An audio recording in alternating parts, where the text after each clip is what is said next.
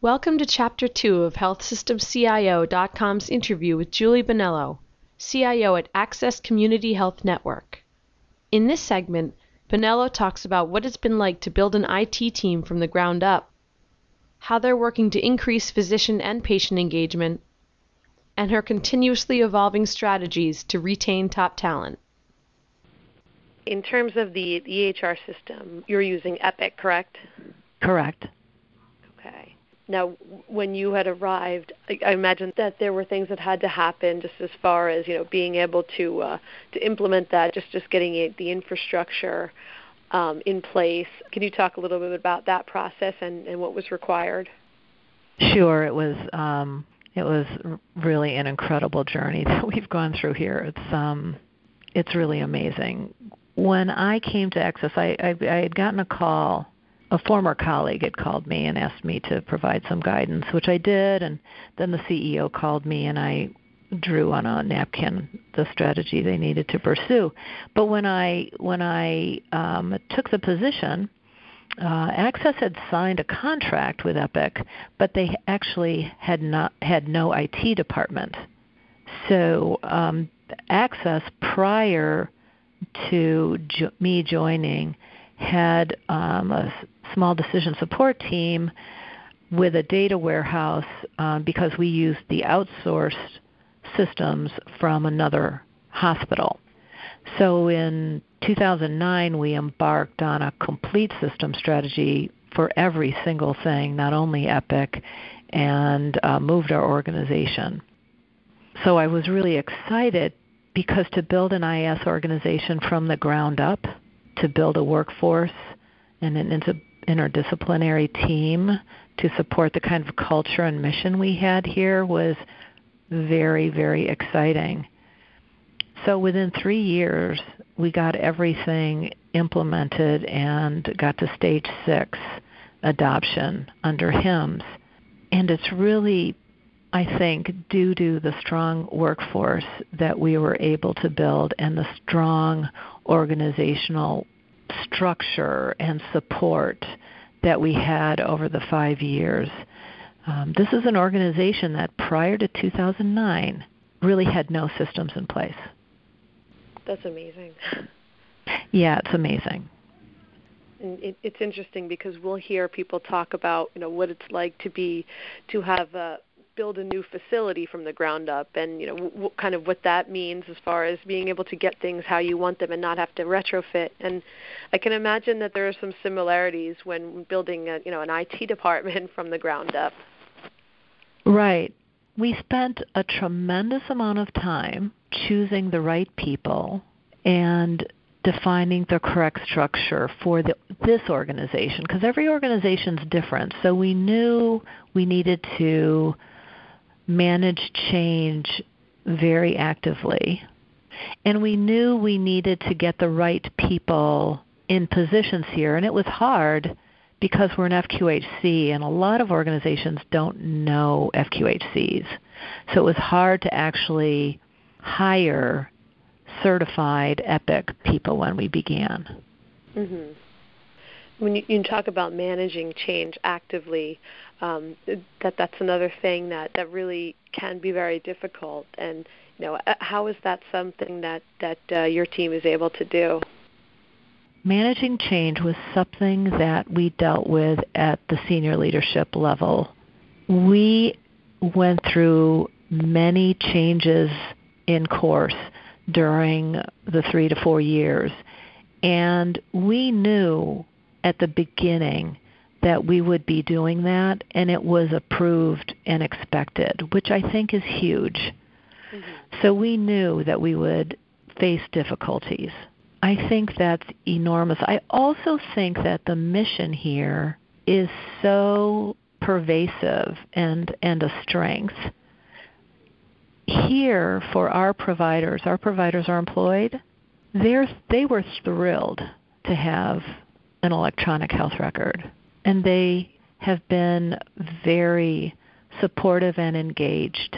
Our health centers, everyone in the health centers, they were very excited. I think we even had patients wearing T-shirts celebrating our electronic health record implementation when we went live. That's the kind of environment we have. Yeah. That's a plus, huge plus. Oh, sure. You get that level of engagement where people don't feel like something is happening to them, but that they're part of it. Absolutely. Now, as far as the hospitals you work with, are they on different systems, or are many of them on Epic? I would say most of the hospitals, most of our closest partners are not on Epic.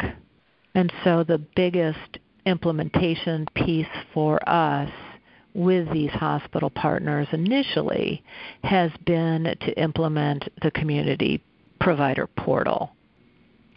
And is that's something where you've had a pretty decent level of participation? I'll use our pilot hospital as an example. You look at some of the quality metrics in terms of care coordination that both of us want to meet, and you take a look at the workflows in transitioning care for our patients, and then you look at where it breaks. And so we implemented the ability for all of labor and delivery at the hospital to gain access to our system for all prenatal records if they weren't already in the chart. We provided the ability for scheduling mom and baby follow-up appointments right away. And every month we meet to take a look at our deliveries to see if we've met our quality metric goals between both partners. Right. We also put it in the ER, and that's been a harder workflow to accomplish than on a particular unit. So every hospital's different in the way they want to use it. Now we're rolling it out to discharge planning. When you talk about making that available in labor and delivery, that's something that just really seems to make a lot of sense, because you have people who, regularly are going to a physician practice and know that they're going to be admitted to a hospital. So it seems like a good place to really try to build that up, that usage. Yeah, the care team is very much defined, right? So I think that was a good pilot to hit our care metrics. Plus, we're always concerned about our new baby care. Right. Have you run into challenges with patients who don't have internet access? We haven't. We're rolling it out slowly, the patient portal, because we want to make sure that our patients understand how they can use it to support their care plan. Mm-hmm. And so while it would be great just to get many immediately activated on the patient portal, we want to make sure they use it. So our providers have been really sitting down and helping the patients work through how they can use the patient portal for their care. And different providers, based on different chronic diseases, use it in different ways, and that's been pretty fascinating. Yeah, and it again is something where it makes sense, because you can have a certain number of people sign up, but you really want them to be using it on a somewhat regular basis.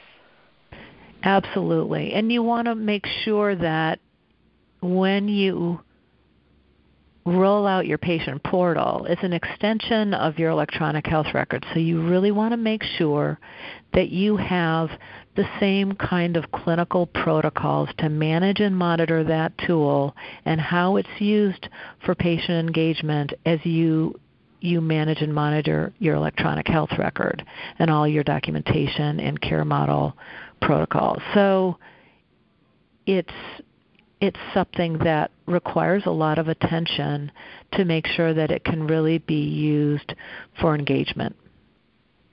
Okay. So in talking about the initial Epic implementation, which, as we said, was unusual circumstance because you were building up an IT team that hadn't been in place before. Were there challenges you ran into once you went live, just as far as, now you don't have that close level of support from the vendor, or not as close, and you have to kind of, get used to this new environment, these new workflows? I would say we had two challenges post-live, and we went through a series of rollouts, but the first challenge that we faced was a very different healthcare marketplace with accountable care and the economy. Our uninsured, I think, in around 2010 rose significantly. And so we decided after the initial rollout of 15 on the record and on practice management to get everyone up on practice management before we rolled out the rest of the health centers on the electronic health record. And we did that to stabilize our reimbursement workflows and processes. And while we did that, we actually, for a year, outsourced our revenue cycle department and rebuilt the revenue cycle department at the same time we were implementing the Epic practice management system on people that all could be trained on Epic at the same time they were starting their job. Okay. That was really huge. Yeah. And it was a change we didn't foresee, but it was a very, very wise decision and very successful. So that was the first one. The second one probably is the changing landscape for IS staffing. We initially started with having to build our own talent. As I mentioned, we were unable to initially hire Epic certified people because the demand was so great. Right.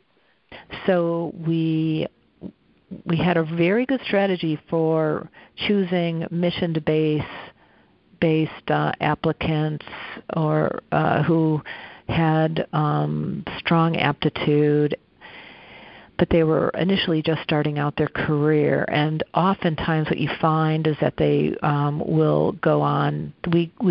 We made them sign a 2-year agreement, but then they would go on to usually consulting jobs. Mm-hmm. And so we had to reframe our recruiting and retention strategy midway through. And we probably still change it every year. Right. I guess that's something that has to be a continuously evolving process. Right. Thank you for listening to this podcast from healthsystemcio.com.